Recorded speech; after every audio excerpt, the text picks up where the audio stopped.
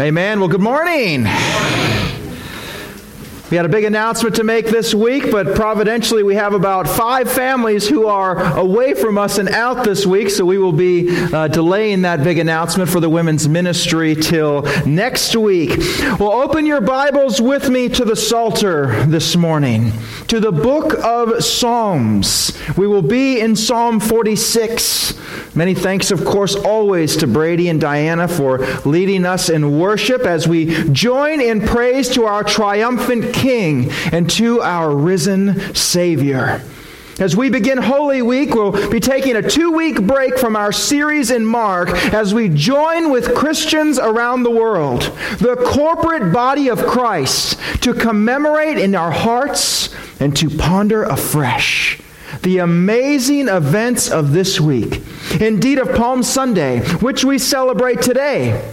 And as we approach Maundy Thursday, celebrating the Last Supper and the washing of the disciples' feet, our Lord's crucifixion on Good Friday, and gloriously culminating next week as we meet again for Easter Sunday.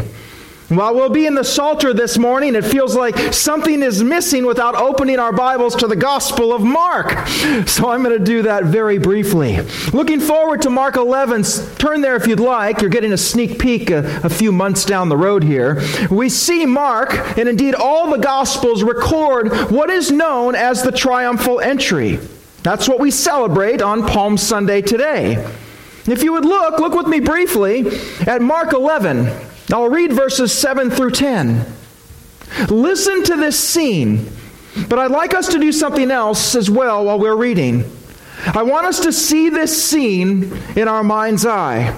I want you to visualize the faces of those around Jesus. I want you to have a sense of what you think the atmosphere was like on this triumphal entry. And we'll see why in a moment. Listen to Mark's account and visualize. Beginning with verse 7. And they brought the colt to Jesus and put their garments on it, and he sat on it. And many spread their garments on the road, and others spread leafy branches, having cut them from the fields. And those who went in front and those who followed were shouting, Hosanna! Blessed is he who comes in the name of the Lord. Blessed is the coming kingdom of our father David. Hosanna in the highest. What a scene! Now, what did you see? The faces, the people, what was their expression? Was this a festive and a jubilant scene in your mind? Was it smiling people and joyful exuberance? I'm willing to bet that it was. And we largely have religious tradition to thank for that. But the truth of this scene that we would celebrate on Palm Sunday revolves around an often misunderstood word. Hosanna. Hosanna. When our ears hear the word Hosanna, we visualize joyful jubilation. We hear an expression of praise. And in fact, if you were to look up the word in the Bible dictionary, it even calls it an expression of praise. But it's only since the liturgical church began using that word as an expression of praise, and the Hollywood movies made the scene that took their cue from that liturgical usage, that we came to understand Hosanna in such a way. However, as good expository listeners of Harrison Hills, we know that if the original audience would not have understood something the way we understand it, that our understanding is incorrect. We know that it does not matter how we, as in 21st century America, understand it. What matters is, what did the author intend to say, and how did the original audience understand it? So our question today, would this liturgical usage of the word Hosanna that the people shouted to Jesus on Palm Sunday been a word of joyful praise to a first century Jew? Well, I think you can guess the answer. It's no. Our English word Hosanna comes from the Hebrew phrase Hoshana. And this is such a unique word that is only found in one other place in all of Scripture. which is wonderful because it takes out any guesswork or any range of interpretation. Only one place in Scripture. And that's so very helpful for us. When the people are crying out to Jesus, Hosanna, we can know exactly what they intended to mean. We can know what's in their minds as they cry out. That word is only found in Psalm 118, verse 25. O Lord, do save. We beseech thee, O Lord. We beseech thee. Save us, Lord. Hosanna is a word of pleading desperation. This is a cry from the psalmist to God for help. This is akin to somebody falling into the water without knowing how to swim, and they come up gasping and flailing, "Help me, save me, Hosanna!" So while we see waving and smiling and cheering people in our mind's eye, that's not the scene. They were crying out to be saved. Please save us. Please deliver us. We beg you. We beseech you. We're desperate. That's the truth of our scene. This was a cry to be rescued. This was a cry for refuge, a pleading for safety. They believed that Messiah was indeed among them, and they were right. They had his identity correct in a sense. But they had his purpose all wrong.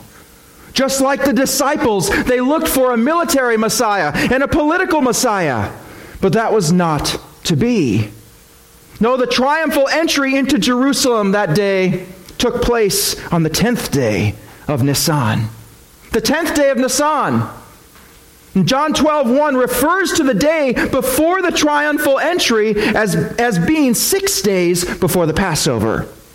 And this was the day on which the Israelites were commanded to take a lamb into their household for the Passover. They were looking for a conquering king. And instead of that lamb, Jesus came into the very walls of their home, into the very walls of Jerusalem, not as a conquering king, but as the Passover lamb. And on this narrow road in Jerusalem, the people cried out to Jesus for refuge, for help, for deliverance, for safety. They invoked Hosanna, Psalm 118. But oh, that this crowd would have considered the whole Psalter, all of the Psalms, and they would have known not only that a lowly, suffering servant was coming, and that he would be crucified, but that God was already their refuge and strength. They would have already known that he had promised to be their very present help in a time of trouble. They would have known not to fear any man, Roman or otherwise.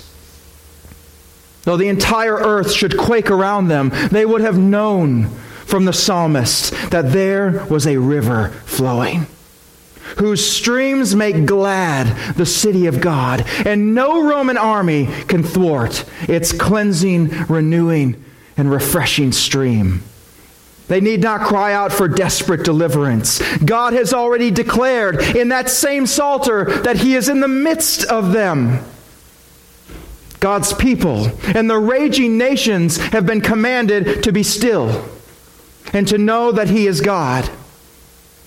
The Jews in the triumphal entry made Psalm 118, Hosanna, their plea for help. But had they considered another psalm, that is our text this morning, perhaps that cry would have been very different that day. Perhaps we would have found a people at peace, knowing that the Lord of hosts was with them, unmoved by any army of man or political occupation. And so the promises are to us this morning. Well, if you're not already there, please turn in your scriptures to Psalm 46. Psalm 46 this morning. 493 years ago, in 1527, most are familiar with the horrific wave of death that was sweeping across the continent of Europe, being ushered in by a flea and rodent-borne illness known as the bubonic plague. This was also known as the Black Death. Of course, we dealt with our own pandemic of sorts, but the bubonic plague, the Black Death, killed between 1/3 to a full 1/2 of the entire population of Europe. And as frightening as the deadliness of this plague was, most say that it was actually the plague's unpredictability that made it most fearful. You see, the plague could sweep into a village overnight, and its first victims would fall within 24 hours. It would spread by the briefest touch. Well, 10 years prior to this bubonic plague sweeping across Europe, and more specifically through Saxony, a former Augustinian monk by the name of Martin Luther was nailing his 95 grievances against Rome to a church door in Wittenberg, sparking, of course, in part, the Reformation, the Protestant Reformation. And here, 10 years later, into that Reformation, this Black Death is descending upon Wittenberg, where Luther and his family lived. And Luther now has a young son, 1 year old, and his wife Katharina was pregnant with their daughter Elizabeth. Of course, knowing that the plague was descending upon Wittenberg, the best way to avoid this killer was to flee the area. And in fact, it was often complete anarchy and chaos in villages when it was even rumored that the plague was coming. Well, now with the Black Death about to descend upon Wittenberg, the head of the college where Luther lectured wisely urged his professors to leave. But Luther refused. He reasoned that it was well and fine if most would flee, but if all the clergy fled, who's going to care for those who remained? And so Luther, with the support of his very pregnant wife, and with a 1-year-old child to care for, they opened their home as a hospital. As a hospital to the infected and the dying, as the Black Death descended on and struck Wittenberg on August 2nd, 1527. This was a horrible time for the Luthers. It was horrific. Friends, families, neighbors died in their home. They nearly lost their 1-year-old to the plague. He miraculously recovered. But sadly, their daughter Elizabeth died only 8 months after she was born, likely due to Katharina being so weak in her system from battling the plague while she was pregnant. Not only did Martin Luther have to witness the death and despair of the plague in his own home, not on TV, not on the news, but he would daily receive reports and letters of German Protestants that were being killed or exiled for following his teachings. And amidst all of this, soldiers under Charles V were laying siege to Rome as well, which carried massive implications for all of Germany. Political unrest, social upheaval, natural disasters, and spiritual chaos surrounded the Luthers on every front, and no doubt felt like the world was burning down around them. And it was during this time of unrelenting chaos, crisis, and spiritual confusion that Martin Luther picked up his quill. And at the top of a piece of paper he wrote, "Ein feste Burg ist unser Gott." A mighty fortress is our God. What became the anthem hymn of the Reformation was written in the bowels of a world that was being shook and crumbled on every conceivable foundation. What some may not know is that Psalm 46, our text this morning, was used as the heartbeat for this enduring hymn, and has even become known as Luther's Psalm. Indeed, the only certainty that Luther possessed for these 10 years of his life was the truth of God's Word, as all other mountains were being tossed into the sea. So with that, let's read this magnificent text. Psalm 46. To the choir master, of the sons of Korah, according to Alamoth, a song. God is our refuge and strength, a very present help in trouble. Therefore we will not fear, though the earth gives way, though the mountains be moved into the heart of the sea, though its waters roar and foam, though the mountains tremble at its swelling. Selah. There is a river, whose streams make glad the city of God, the holy habitation of the Most High. God is in the midst of her. She shall not be moved. God will help her when the morning dawns. The nations rage. The kingdoms totter. He utters his voice. The earth melts. The Lord of hosts is with us. The God of Jacob is our fortress. Selah. Come, behold the works of the Lord, how he has brought desolations on the earth. He makes wars cease to the ends of the earth. He breaks the bow and shatters the spear. He burns the chariots with fire. Be still and know that I am God. I will be exalted among the nations. I will be exalted in the earth. The Lord of hosts is with us. The God of Jacob is our fortress. Selah. Let's pray.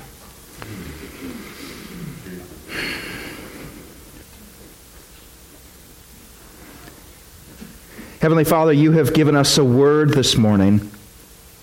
You have recorded for us your promise. Lord, not only your promise to your beloved that would seek refuge in the mighty fortress that is our God, but to the nations that would shake their fists in rage. Lord, this is a word that touches each of us in our life where we are. Heavenly Father, we ask that you would abide with us, that you would attend to the preaching of your word. In Jesus' mighty name, amen. Well, written at the top of most Psalms, we're often told the exact time and sometimes even the exact event that transpired to inspire the writing of that particular psalm. And while we don't have that for Psalm 46, most believe that it was likely written in response to the miraculous deliverance of Jerusalem under King Hezekiah. You can read about that in 2 Kings 18 through 19 and 2 Chronicles 32. In this reading, the Assyrian king has stormed through Judah. He's demolishing towns and villages. He's terrorizing the entire nation, taking over 200,000 residents, all of their possessions, all of them as prisoners and as bounty.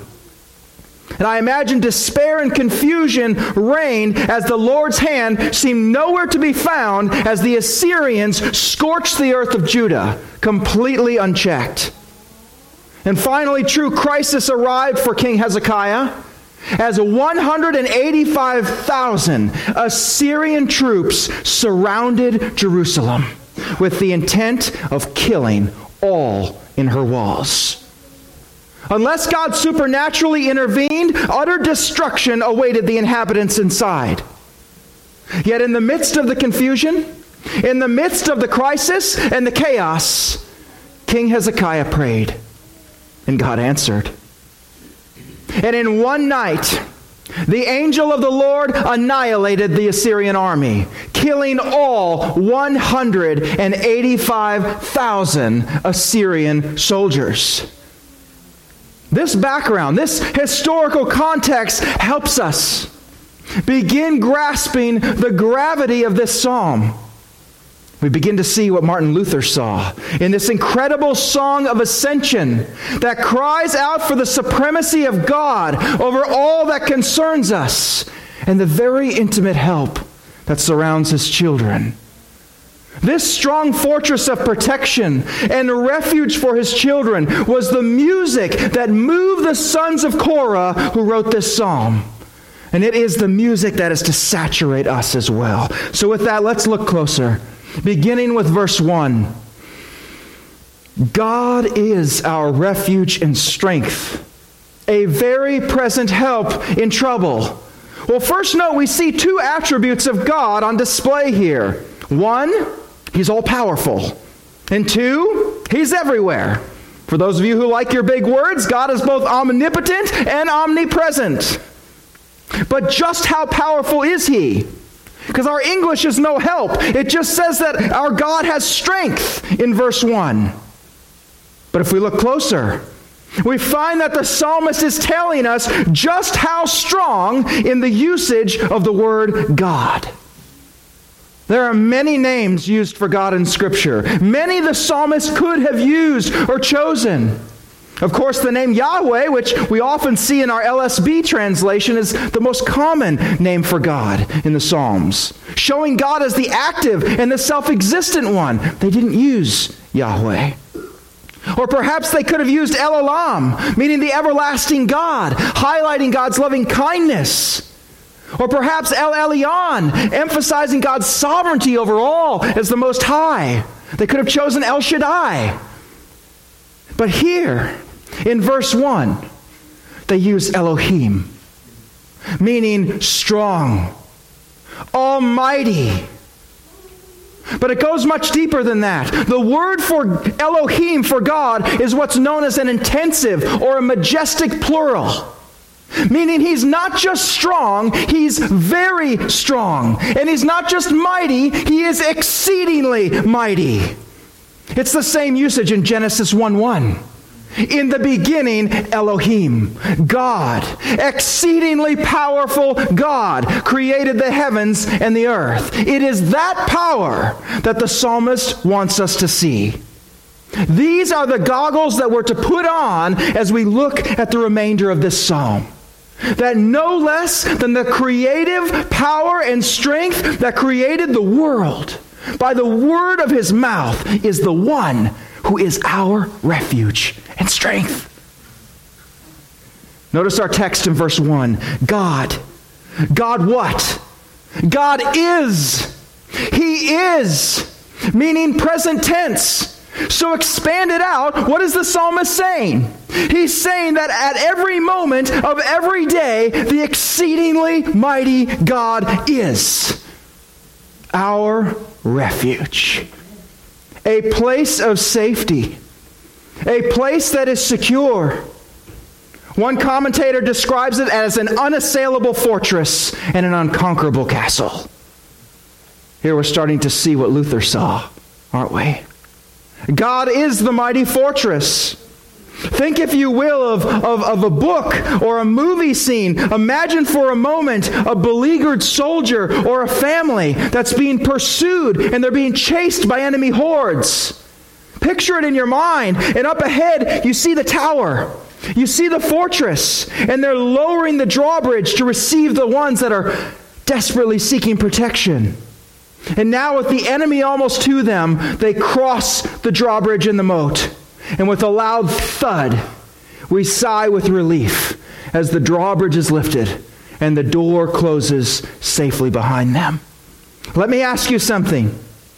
In this scene in your mind, this soldier, this family, were they walking or were they running? I bet they were running. They ran to the only place that they could find shelter from the chaos that resides and reigns just outside of the walls. And once that drawbridge is lifted, saints, there is an impenetrable moat surrounding this fortress, unassailable from the outside. Only the king may order the drawbridge lowered. Nothing touches the inhabitants of that fortress except that which the good king allows. Be encouraged in this, beloved. Trouble will strike the believer. We have God's word on that. But it did not sneak over the moat, and it did not scale the wall. He is our refuge. Yet the good king allows and even sends trials and troubles to his children in pursuit of our higher calling to be daily transformed into the image of Christ. That's why you're here.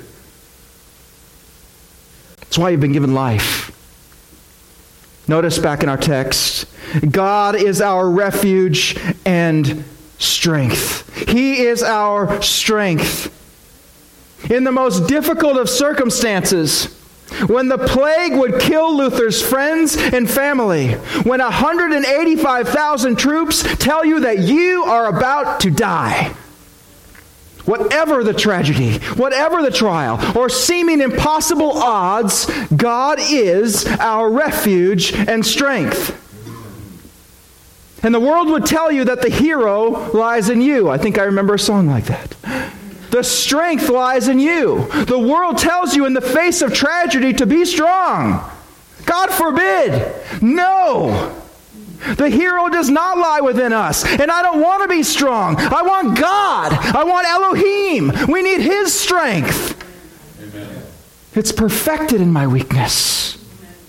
God forbid we should be strong in ourselves and independent. In fact, some of us here this morning are too strong. We're too strong. If we're walking in our own strength, we've missed it. The psalmist says that He is our strength. And that is good news. I know myself. I know my weaknesses and my failures. If it were my strength, we can just pack up the show. The self-assured, the headstrong are in fact without hope if they persist. When we were born again, we exchanged our strength for His. Be strong in the Lord and in the power of His might. The encouragement continues in verse 1 that God is a very present help in trouble. Don't miss this. Hear the emphasis of the psalmist. He is not just present. He is very present. The psalmist is telling us that in the midst of the struggle, in the midst of the pain, in the midst of the situation that just will not resolve, He is never more present than He is right now. Very present. All-powerful, all-present. Soldiers on the battlefield are often used to 5-star generals sending down commands from a distant headquarters, right? From far off in the Pentagon. But what if that general was sitting in the Humvee with those troops? What if he was in the tank or sitting in that foxhole? He was with them. What confidence would those troops have with the commander of all military forces right beside them? The psalmist says He is a very present help. And the word for help is beautiful. Ezra. Ezra. Ezra is a help that if it did not come, we would certainly be overrun. There is a desperation in the cry for this kind of help. And while we risk making a big thing out of a small word, the psalmist says He's a very present help in our trouble. This is an intimacy of help. The psalmist could have said that God is over our trouble, which He is as well. But he says that God is in our trouble. God is in the boat. He's in the foxhole. He's a very present help in. Though the heavens often feel like they're brass, like your prayers are hitting a concrete wall. When the situation or trial continues unabated, the spiritual season is a dry land. God is in that trouble with you. In that pain. In the crisis. He's in the confusion of our times. But notice with me. I don't want us to miss this miracle that's just floating on the top of verse 1 here. Consider with me, saints, the God of the universe, who cannot look upon evil, who cannot be in the presence of wickedness, can dwell with us in the boat, in our troubles. How is that possible? We who deserve His wrath because of our sin, who were separated from God by that sin, and yet now He gets in the boat with us, with me. How? Why?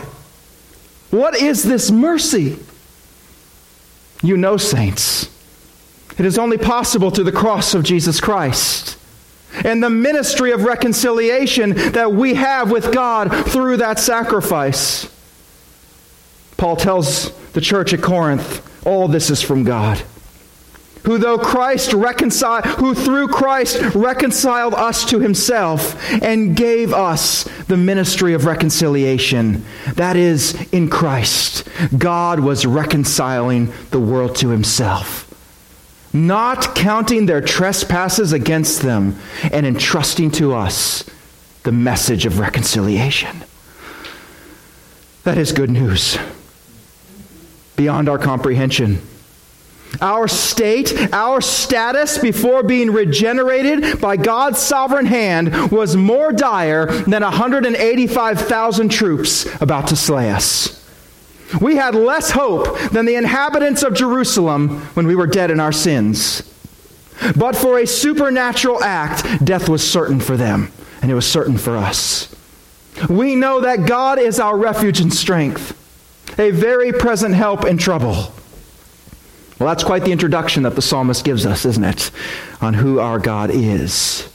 And we need this kind of introduction. We need to be reminded of his exceeding power. And let me tell you why, saints. Because verses 2 and 3 are about to come upon us. Notice in verse 2. Notice in verse 2. Therefore, we will not fear, though the earth should change, and though the mountains slip into the heart of the sea. Well, the psalmist carries us along from his introduction and his reminder of who God is by saying, therefore. Therefore. Meaning, now if this is true, if verse 1 is true, then we will not fear. And he's not simply telling us not to fear because I told you so. He's telling us not to fear because our God is the very strong one. He's the exceedingly mighty one. He's Elohim. There is a mighty fortress for our rescue and for our safety. And so he makes a declaration in verse 2. We will not fear. Though the earth should change, some versions say though the earth gives way. There's a tectonic shift that's happening. And though the mountains slip into the heart of the sea, we're talking about an earthquake. Historically, the psalmist had likely witnessed just such an earthquake. You see, the mountain range of Mount Carmel, it ends at cliffs that overhang the sea. And he had likely watched in terrific awe as huge chunks of Mount Carmel were shook in an earthquake and were thrown down into the Mediterranean Sea below. And what's so interesting in Scripture, if we look in Jeremiah, if we look in Isaiah, they all represent Mount Carmel as what? As symbols of beauty, of fruitfulness, of prosperity, of happiness, of fulfillment. And what's happening to it? This is now being crumbled and thrown into the sea. These mountains represent to us everything that is stable in our life. Everything that is constant and unchanging. You can always count on it being there. That person, that job, that home, that church, that which you know you can count on. Shook and thrown into the sea. Imagine living in a picturesque mountain home. And you have this beautiful mountain, that peak that was perfectly framed in your window. So it's the first thing you see every morning when you wake up. It's always there. Till one day you wake up and you look out the window and it's gone. There's nothing in the window. You can never believe it. Surely your eyes deceive you, and yet it's gone. The psalmist is showing us that which we believe to be certain in our life, that it rests on a shadow, just as our life is a vapor. And this is not to cause us to despair or to stop trusting anyone or anything because it's all so temporal. This is meant to reorient and to realign what and who we're placing our trust in. Even that mountain can slip into the heart of the sea, and that uncertainty should cause us to cling to our Savior. It's been said that I don't know the future, but I know the one who holds the future. So what exactly happens when a mountain is thrown into the sea? Well, notice in verse 3. Verse 3. Though its waters roar and foam, though the mountains quake at its swelling pride. Well, water is one of the most destructive elements on earth. And through this earthquake, the water becomes displaced beyond its proper borders, destroying everything around it. So not only is the stability of life gone, The mountain being thrown into the sea, only now to displace even more destructive elements into our life, with the roaring and foaming of the water flooding the plains and leveling our towns. Saints, if your feet are on dry sand right now, meaning if you're not in a trial, it's only because you've either just left one or you're heading into one. That's a promise of the Christian life. But the person to your right or to your left, one of them is going through a trial right now. Your feet may be dry, but your neighbor may be gasping for air. I wish the psalmist offered some relief at this point of the earth shaking, of the mountain being thrown into the sea. And some of us are shown up to be up to our neck in roaring, foaming water. What else could possibly? Second part of verse 3. Second part of verse 3. Though the mountains quake at its swelling pride. Well, what happens in an earthquake? It generates tremendous destructive waves. They're called tsunamis. It causes the water to what? To swell. And those waves come back and they pound and they batter the pieces of mountain that even remain, crashing into the open cracks, splitting it and destroying it. Total destruction. Ezra, help. Help. Wait. Breathe. Look at verse 4. Look at verse 4. There is a river. There is a river whose streams make glad the city of God, the holy habitation of the Most High. Think back to the Assyrians, beloved. Back in the ancient world, if an enemy were to lay siege to your city, they could simply cut off the water supply into your city. Meaning you had a choice. You could either die inside the walls or you could come out and surrender. Flowing into your city, you could survive the siege indefinitely. Indefinitely. And King Hezekiah had built just such a tunnel. They are there in Jerusalem to this day. And these tunnels ensured a river with many streams was flowing into and was making glad the city of God. Outside the mighty fortress, the waters foam, the waves crash, the mountains crumble, but there is a river. There is an unending source flowing that the enemy cannot touch with every supply we need to endure. The grace for today is given. The refreshing for the mundane of life is renewed, and the inexhaustible thirst for gladness is quenched. But the Lord of the river, and the Lord of the gentle stream that supplies our need, He's also the Lord of the roar. And He's the Lord of the foam, and He's the Lord of the wave, and He's the Lord of the earthquake, and He's the Lord of the tsunami. The Bible says it is a fearful thing to fall into the hands of the living God. You don't want to meet God outside of Christ. You don't want to meet the King outside of the walls. There is only one fortress for safety that has been made. Access is only through repentance and faith in Jesus Christ. If you are outside the fortress this morning, run. Don't walk to Christ. The Bible says today is the acceptable day of salvation. And many have built their own fortress out of religiosity, out of good works, family expectations. And inside of those walls are pride, lust, greed, idolatry that yields deception and hopelessness. I urge you to abandon that putrid castle. Run, don't walk. But notice that our encouragement from verse 4, of a river whose streams make glad the city of God, that this encouragement continues in verse 5. For those whose joy is in the Lord, and strength and refuge is in the Lord. Verse 5.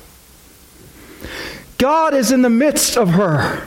She shall not be moved. God will help her when morning dawns. God dwells in the midst of her. He dwells here in the holy habitation of the Most High. Well, this is talking about the Temple Mount, where the temple and the Ark of the Covenant were, where God allowed His presence to rest, to be in the midst of His people. God will help her when morning dawns. The night is passing. The terror that comes with blackness is fleeing from the morning sun. And as sure as the sun will rise in the east is our hope and assurance that the help will come. The general tells the troops yet again, He is with them. And while we're caught up in the wonderful splendor of considering all that the Lord has given and that He's provided, the refuge and the strength that it is, it's often helpful in our life to not only be reminded of what God saved us from and out of, but to look back in the world, to see its rebellion and its hatred of God.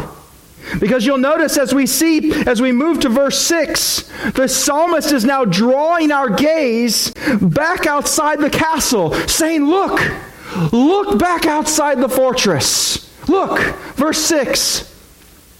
Look what's happening. The nations rage. The kingdoms totter.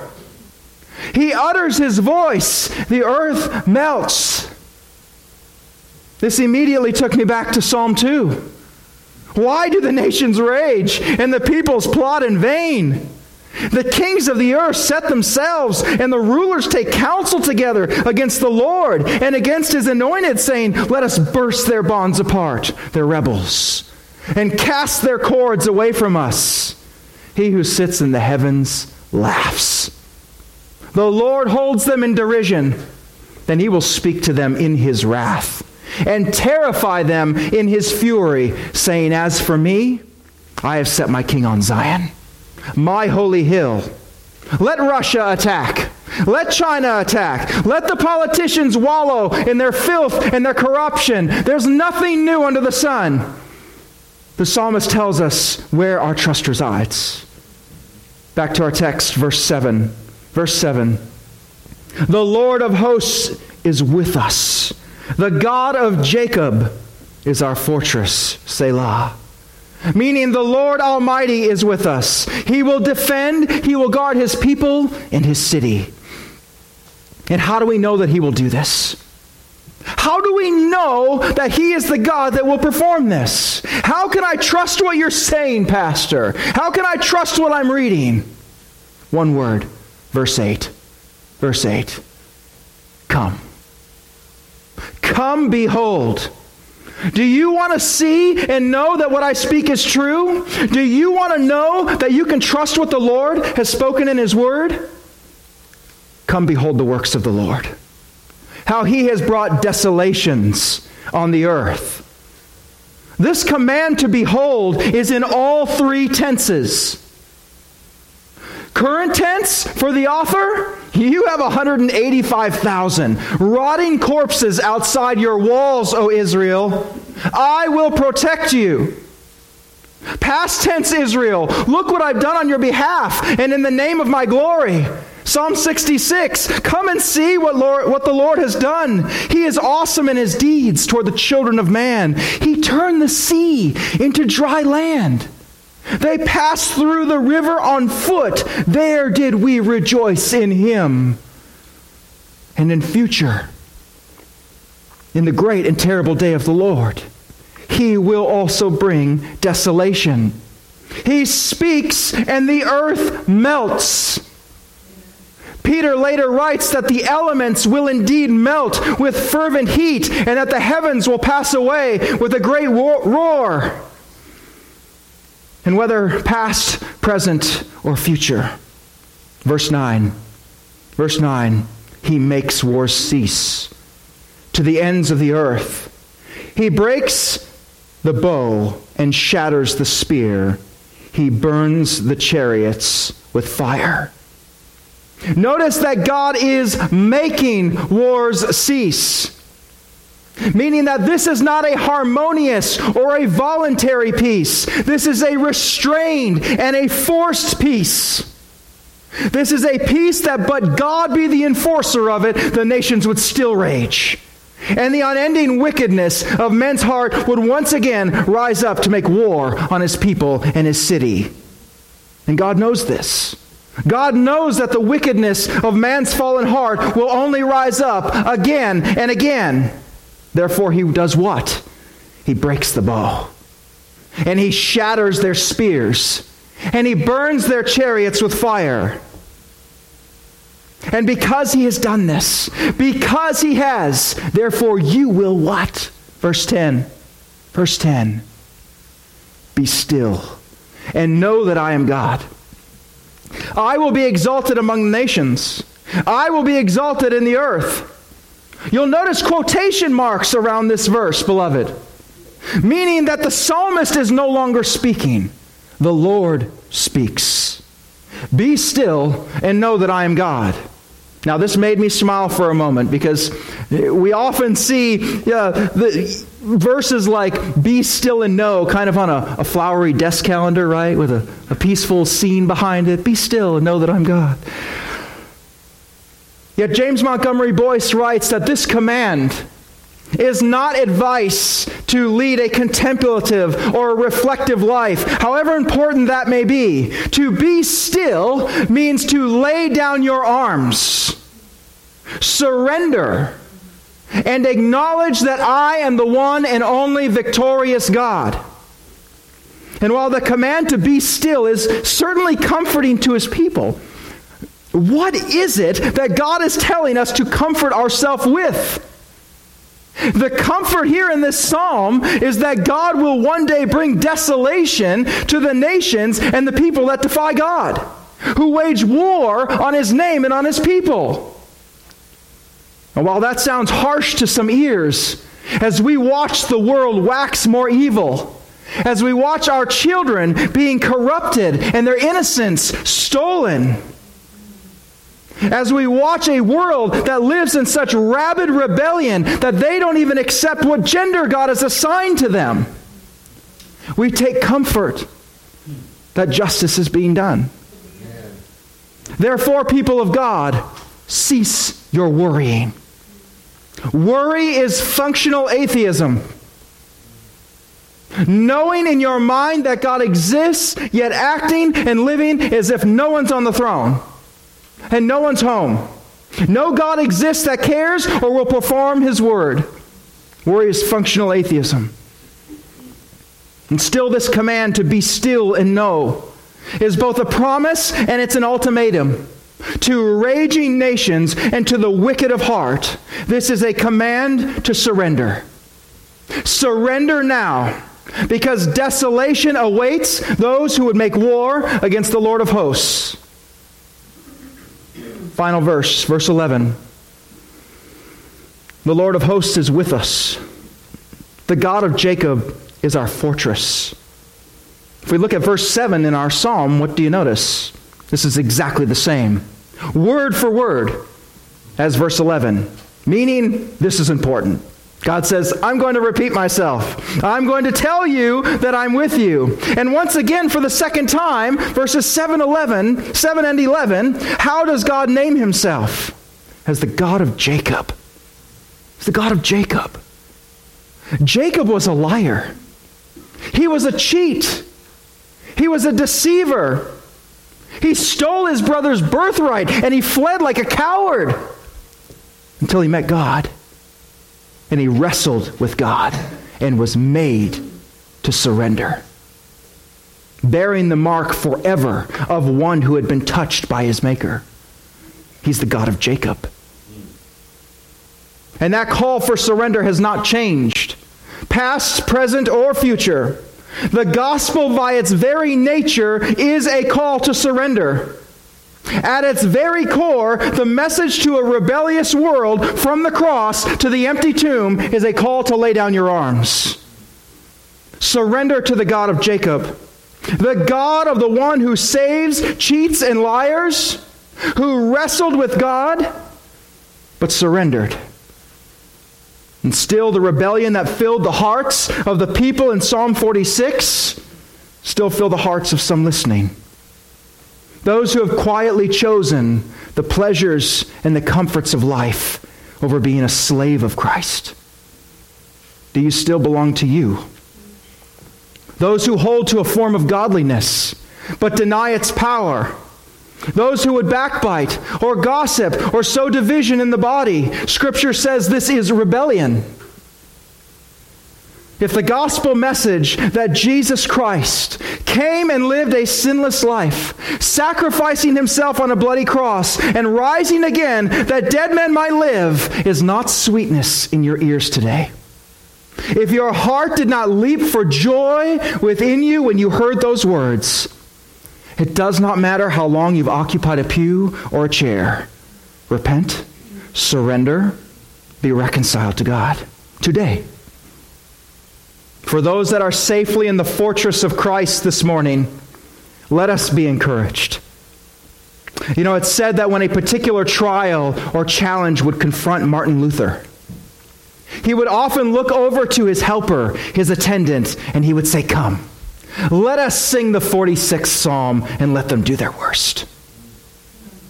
Such was his confidence in the truths of this psalm that so filled and strengthened this battle-weary heart. And I pray it will do the same for us this morning. Let's pray.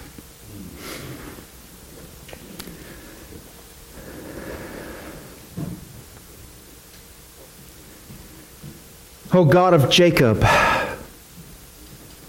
you who are merciful, who dwell in unapproachable light, you have given us a place of shelter today, a place of rest where you dwell with your people.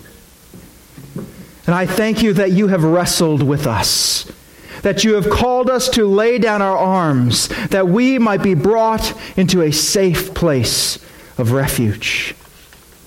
I pray that we might heed the command this morning to be still, to surrender, that the world may see your power and your goodness towards an undeserving people. Heavenly Father, we ask that you would go with us this week, that you would guard our hearts and minds in Christ Jesus, that you would cause this comfort, this message, this rebuke, this exhortation to go down deep into our hearts and be locked away. All of this we pray in the matchless and very powerful and exceedingly almighty name of Jesus. Amen.